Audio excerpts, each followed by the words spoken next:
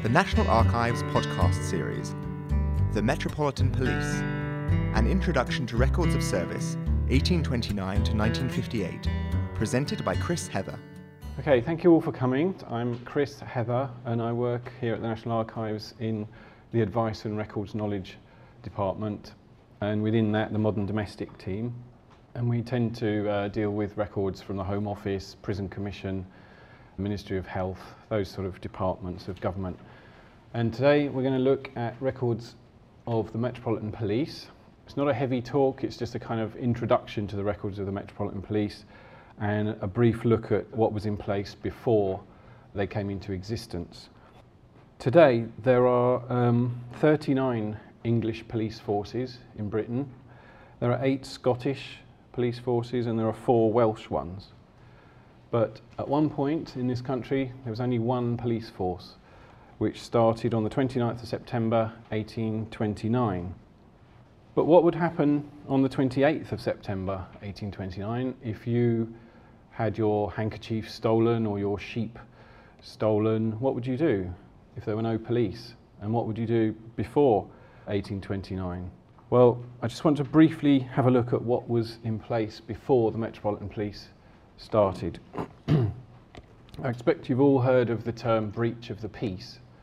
Well, in those days and the same today, if you commit a crime, you're breaking the monarch's peace or the king's or queen's peace. Your crime is actually committed against the monarch's law of the land.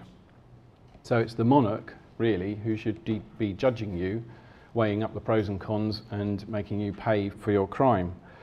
Now, obviously the Queen or the King can't attend every court case, so in the year 1327, an act was introduced that required good and lawful men to be appointed in every county in the land to guard the peace. And these were initially called Knights of the Peace, appointed in each county by the Crown, and the monarch's judgment was in practice delegated to them. A bit later, in 1361, in the reign of Edward III, these men became known as Justices of the Peace, or JPs. I'll call them JPs from now on because it's quicker. A JP could be a lay person, not necessarily trained in law, but they had to be trustworthy and relied upon to make a fair decision in any particular case. So before 1829, the law relied upon ordinary people to report crimes to these JPs, and it was through them that the law was administered. JPs didn't go out on patrol like policemen, and they weren't involved in actually catching criminals as such. This job was carried out by constables, parish constables. Each parish had at least one constable, and they were the eyes and ears of the JP. They inquired into offences, served summonses, executed warrants, took charge of prisoners and prosecuted them, and in general obeyed the orders of the JP. JPs could recruit more constables if need be. He could just pick on reliable people that he knew and swear them in as constables, particularly during times of civil disturbances or riots, or if he anticipated any need for extra support, he could swear them in. So constables weren't paid, and they were part-time, and they were usually sort of well-established property owners from the local area, from that parish. And they would serve usually on a kind of rota system for a year or so, taking turns at being the constable. It was their role to provide regular reports to court on felons and nuisances.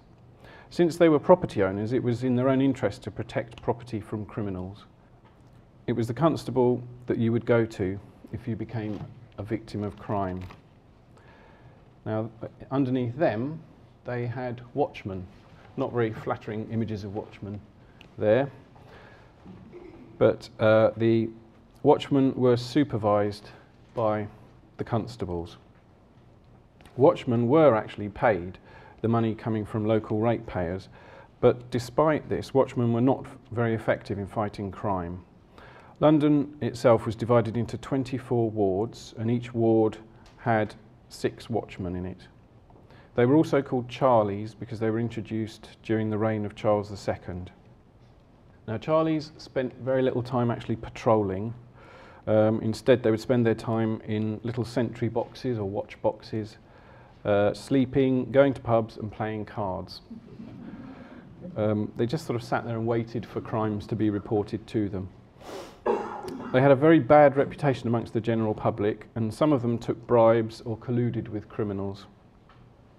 So in practice, it was the parish constables who were the main body responsible for catching criminals. There's a cartoon here showing some the lack of respect shown to Charlies. This is from 1821, and here you can see some middle-class revellers teasing a Charlie, knocking over his watch box, which he'd probably been sleeping in, and just generally mucking around. They didn't really respect them at all. And the next slide is a mock advertisement from the same year, 1821, pretending to sort of advertise for watchmen. I'll just read through it. It says, "Wanted 100,000 men for London watchmen.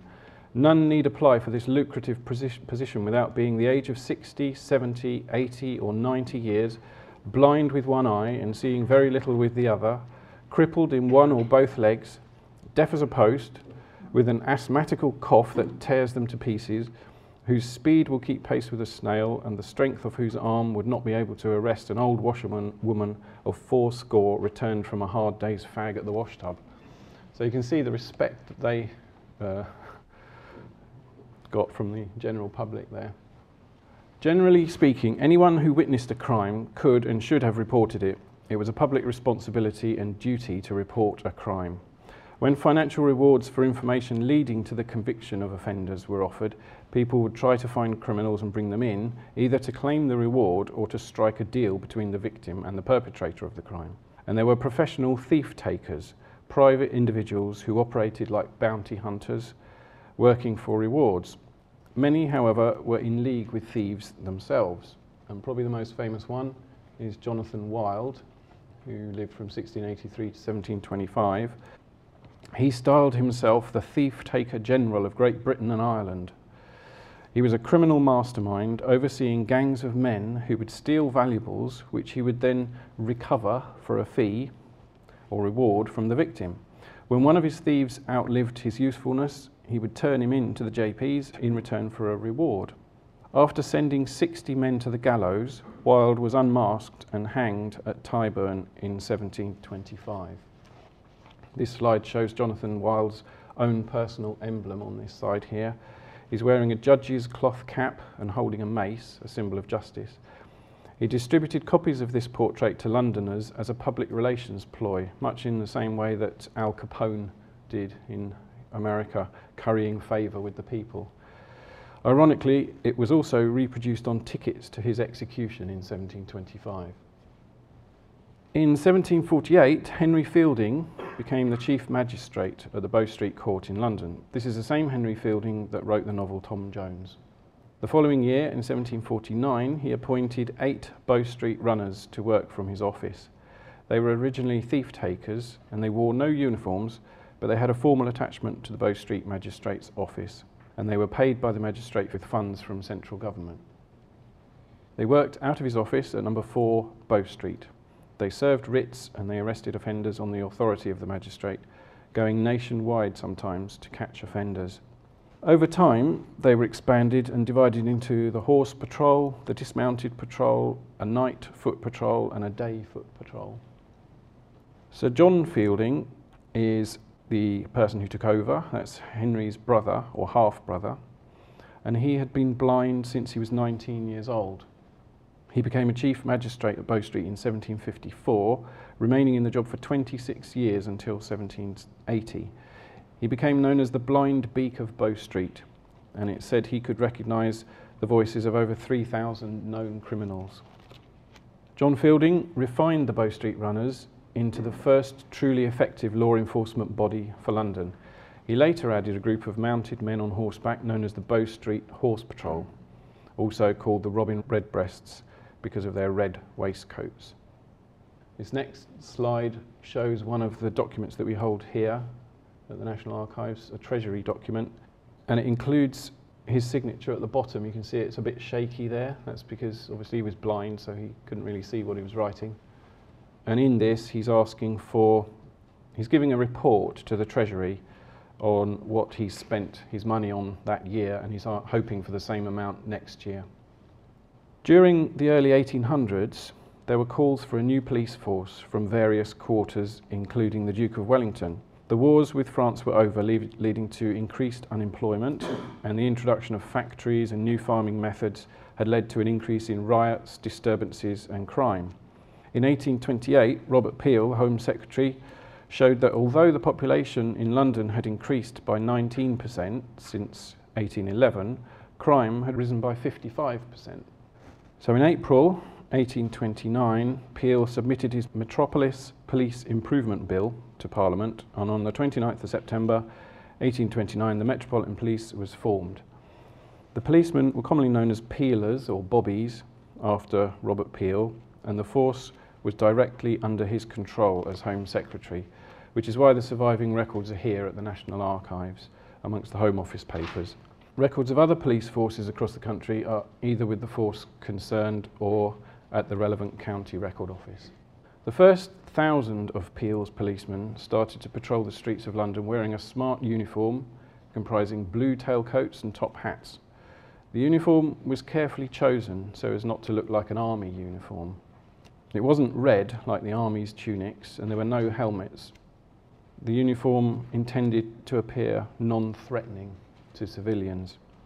The following year their ranks tripled to 3,300 men, and by 1849 there were 5,000. By 1899 there were 16,000 of these peelers, all issued with a pair of handcuffs, a wooden rattle like the old football rattles, although they were replaced in the 1880s by whistles. They were also given a wooden truncheon which they carried in a special pocket in the tail of their coat. They were issued with a thick collar designed to protect them against garrotting. Cutlasses were available for emergencies or dangerous beats, and inspectors and higher ranking officers were allowed to carry pistols as well. Women were not recruited until 1919, and their records are not included amongst those we have here at the National Archives. Some early records for women are held by the Metropolitan Police Historical Museum at New Scotland Yard. There were strict criteria for being a policeman. The first recruits had to be aged between 20 and 27 and be at least 5'7" tall. After a few years the age limit went up to 35, and they had to be well built, fit and literate with a fair knowledge of spelling, generally intelligent and of good character. They also had to be free of any bodily complaint, including flat feet, stiff joints, narrow chest and facial deformities. As a result of these strict criteria, most of the early recruits to the police were from outside of London, because the poor urban conditions of the capital often meant that the physical and mental standards of London men were not considered good enough. Most early recruits were from the home counties, 2.5% were Scottish and 6.5% were Irish. The main emphasis of their work was on the prevention of crime rather than investigating crimes that had already happened. Crime investigation was still carried out by the unpaid constables, reporting back to the JPs. The new police force was introduced across the whole of London except for the City of London, the part right in the middle known as the Square Mile. Some of the magistrates in the City of London suggested that they should have their own police force as well, which might have meant the end for the Charlies. And here we can see a cartoon showing the old Charlies carrying a watch box as if it were a coffin, showing the death of the Charlies. But in practice the Charlies carried on until around 1835. So how were the police regarded? You might expect the general public to be pleased and grateful for the protection that the new force offered. But in fact the police were not popular at all, and we'll see that in the next few slides. Firstly, local government in London were expected to pay for the new police force out of the rates, like they did for the old watchmen. But watchmen were controlled by the local authority, whereas the police commissioners reported to the Home Secretary. So people resented paying for something over which they had no control. Secondly, people were afraid of them. They thought the police might be a new military force introduced to clamp down on things. They would rather have had the old easygoing Charlies. than what some considered a form of martial law. Thirdly, the new police were recruited from the working class and were expected to show authority over mainly working class criminals. Consequently, they were seen as class traitors by some, and meanwhile, the middle class looked down on them and didn't trust them to protect their property. There were campaigns and petitions against the new police. Here you can see a poster against the new police. This is one from HO 61, Home Office Metropolitan Police Correspondence, calling for the abolition of the new force. This dates from 1830, the year after the introduction of the Metropolitan Police. One section of it asks, "Why is the sword of justice placed in the hands of a military man? Unite in moving such a powerful force from the hands of government, and let us institute a police system in the hands of people under parochial appointments." They wanted a police force, but they wanted it managed locally by local parish authority.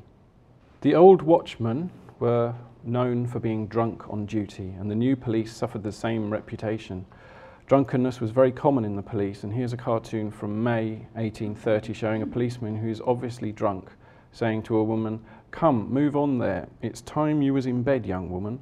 Anyone with half an eye could see you were in liquor." The police here being shown as hypocritical and no better than those they have authority over. This cartoon shows the police as a brutal military force. This one is from 1832, and it shows the fears of the public that a French-style political police force was being imposed upon them. As I mentioned earlier, the Metropolitan Police had jurisdiction over the whole of London except for the City of London. This map shows the area covered, which started out as an area of 7 miles radius from Charing Cross in 1829, and then 10 years later it was extended to 15 miles radius from Charing Cross, including the whole of Middlesex and most parishes in Surrey, Hertfordshire, Essex and Kent that had parts not more than 15 miles from Charing Cross. So the Metropolitan Police were responsible for the whole of this area except for the little white bit in the middle, which is the City of London. And even today, the City of London has its own police force. All attempts to unite the two police forces have failed over the years. The City of London Police Force was set up in 1839, and their staff records are held at the Corporation of London Records Office in the Guildhall in London. At the same time, in 1839, the old constables were finally abolished. They were replaced in 1842 by plainclothes detectives within the police force, and they eventually became the Criminal Investigation Department, the CID. Sir Robert Peel set out the structure and salaries of the new force in a written memorandum dated the 20th of July 1829. He thought it should have 8 superintendents paid at £200 a year, 20 inspectors paid at £100 a year, 88 sergeants at 3 shillings and sixpence a day, and 895 constables paid at 3 shillings a day.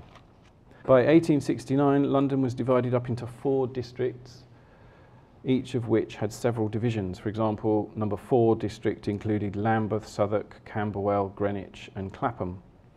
Each division had a superintendent in charge, and under him were 4 inspectors and 16 sergeants. Later on, the Met Police became responsible for the Royal Dockyards Police and the military stations at Portsmouth, Chatham, Devonport, Pembroke, Woolwich and Rosyth. And the Bow Street Horse Patrol in 1836 and the Thames River Force were incorporated into the Met. So now I'm going to move on to the actual records that we hold here for the police themselves. They're all records that are held here. I'm not going to talk about anything held elsewhere. Now, it's true to say that the Metropolitan Police records have not survived in their entirety. There are gaps in some collections and other collections are incomplete in other ways. There's a particularly bad period from 1856 to 1868 when pretty much nothing survives. But there is a good period between 1889 and 1909 for which there are several sets of records which survive and in which you should be able to find mention of your man. The staff records are always arranged by one of 3 things: name, warrant number or date. That's date of joining or date of leaving. The policeman's warrant number was issued to each man when he joined, and it stayed with him throughout his service, unlike the army where a man can have several numbers during his time. So there are 6 main collections of staff records, and all of them will give you 4 things, these 4 things on the screen. They'll give you the name, the warrant number, the division, and the dates of appointment or removal from the force. It doesn't matter which set of records you look at, you should always get at least those 4 things. So the first set of records are known as the numerical registers. They're held under reference MEPO. I'll call it MEPO, that's what the Metropolitan Records are put under. That's the acronym. MEPO 4, pieces 31 and 32. There are only 2 of these volumes, and the entries are arranged in warrant number order. They were simply completed as policemen signed up, and they give you the warrant number, the name, the date of the appointment, the division to which they were attached, and their height. There is also a column for how they were removed from the force, which is usually that they had either died or resigned or were dismissed. And when you look down the list of men in this book, you can see that nearly all of them were dismissed for being drunk. In fact, of the first 2,800 new policemen, only 600 managed to keep their jobs.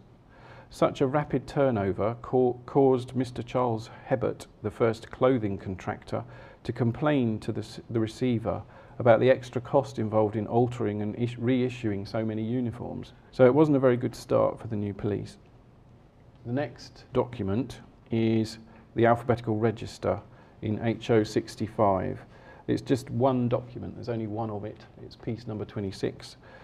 And it's in alphabetical order of surname, and it gives you the date of appointment, the warrant number, name, rank, date of promotion or reduction, and former warrant number if he was reappointed.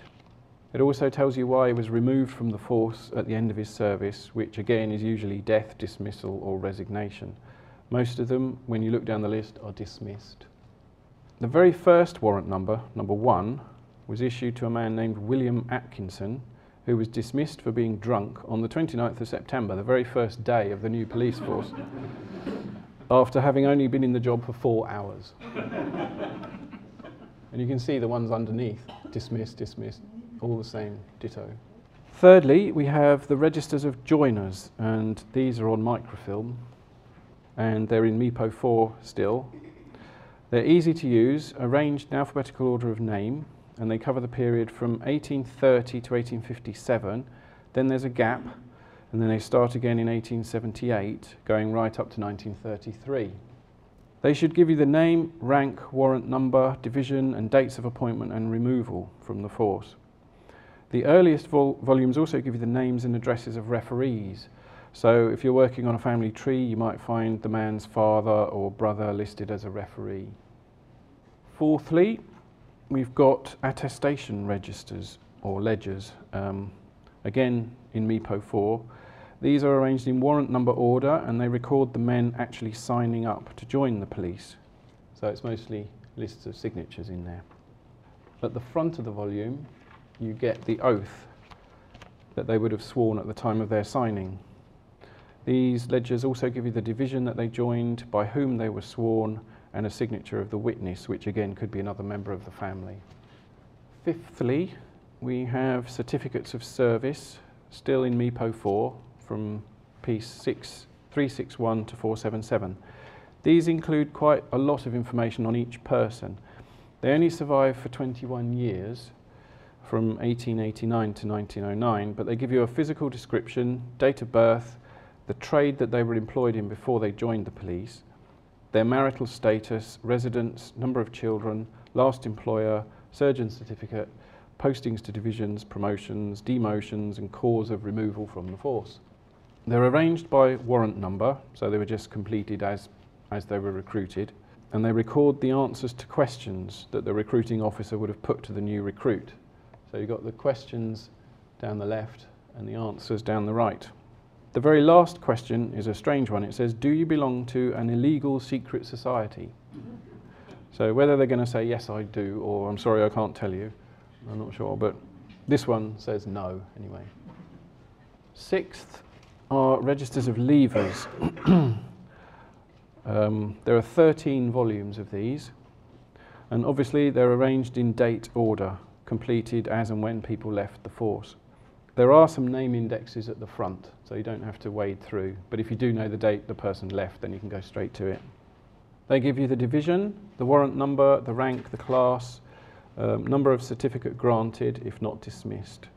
They would get certificates according to their character. Number 1 would be excellent, number 2 would be very good, and so on.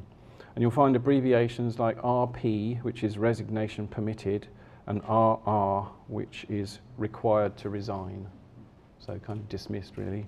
Now, there are name indexes which can help you on your way through these records. There's an alphabetical index of Metropolitan Police officers in 7 volumes in the Research Inquiries room, located next to the MEPO series in the class list. So if you find the MEPO section, next to it you'll find this alphabetical list of names. And it was compiled by combing through the correspondence and papers for the Metropolitan Police in series MEPO 2, picking up names of individual men and their warrant numbers. This information has been cross-referred to other sets of Met Police records in MEPO 4, MEPO 7 and the HO64 ledger. And it will confirm basic details about any particular man, giving you his warrant number, and will sometimes give you the document reference where the entry was found. There's also a separate name index, which is just a single volume, again amongst the red set. It's an index to police officers mentioned in the police orders from 1880 to 1889, held in MEPO 7, including all men that joined during this period. It's called Index to Officers Who Joined, 1880 to 1889. Police orders were like office notices, announcements of people leaving or joining or being promoted, and they can give you specific information on individual policemen. They comprise general and confidential notices and instructions on personnel matters, including recruitment, promotions, transfers, awards, retirements, and dismissals, and other instructions or notices to be brought to the attention of all ranks. So that's what you get in MEPO 7. These records are not otherwise easy to use because there's no index to them apart from this binder. But if your man joined in the 1880s, this binder should give you at least the warrant number. And if you've got the name and the warrant number, those are the keys that open the door to all the other sets of documents. So where should you start your search? This slide summarises your options as to where to start, depending on whether you have the warrant number already or not. If you do not have the warrant number, then you should start with the chronologically arranged documents listed on the left. If you do have the warrant number, then you can start with the numerically arranged collections on the right. Either way, you should find enough information to find your man in all the available documents, provided they survive. Now, there's a section on our website called Your Archives, and it's a user-compiled wiki, similar to Wikipedia, which is it's part of a section on the National Archives website. And one volunteer has uploaded photographs of a lot of the documents that I've been speaking about. He's also provided transcripts of indexes for them, and he's made it a sort of shortcut into these records. That's just the beginning of it. Down below you get lists of the documents and you can click on them. Some of them have been photographed and others haven't, and some of them have been indexed and others haven't. I think he's still working on it. So you could do that from home before you got here. Pensions. Up until 1890, pensions were discretionary and police officers had no legal right to them.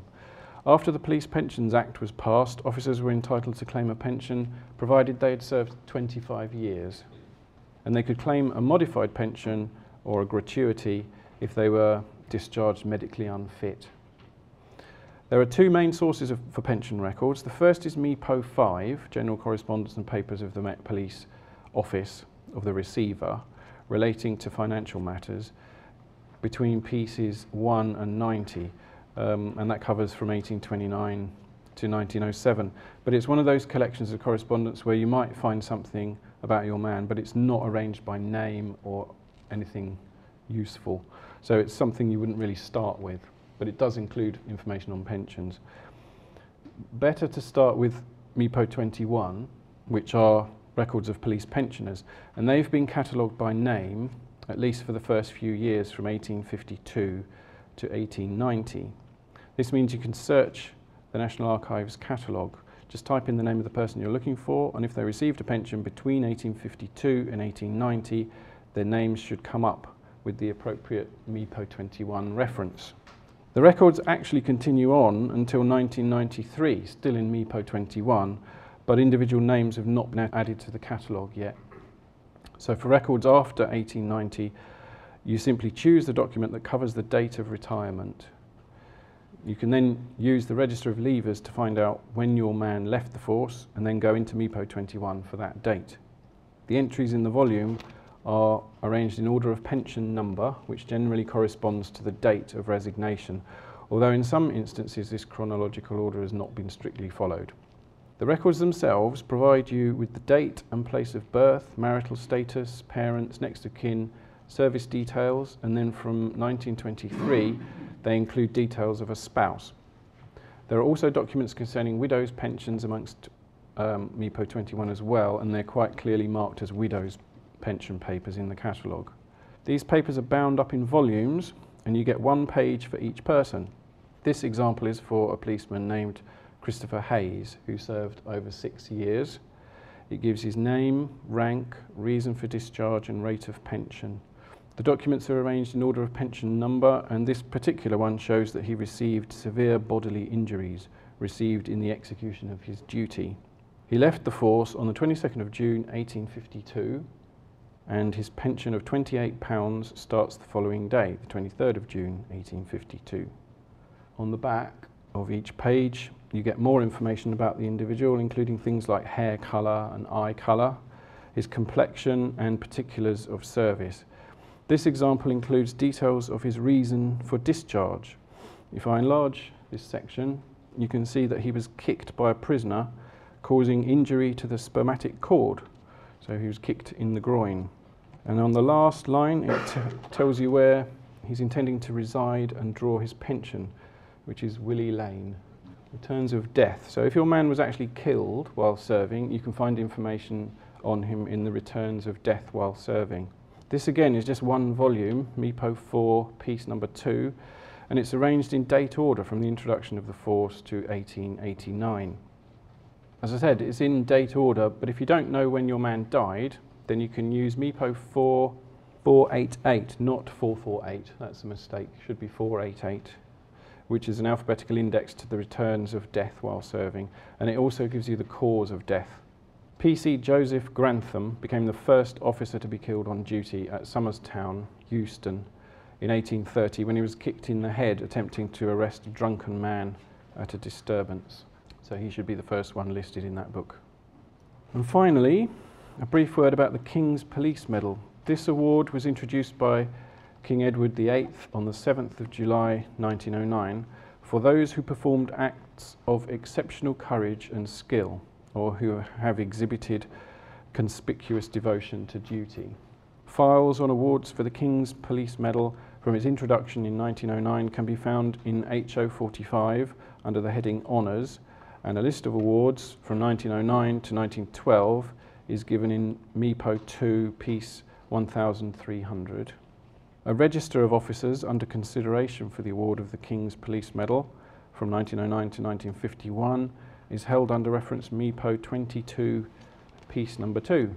And notifications of awards of this medal were published in police orders, that's MePo 7 again, and the London Gazette, available online or in series ZJ1, here on partly on microfilm and partly originals here.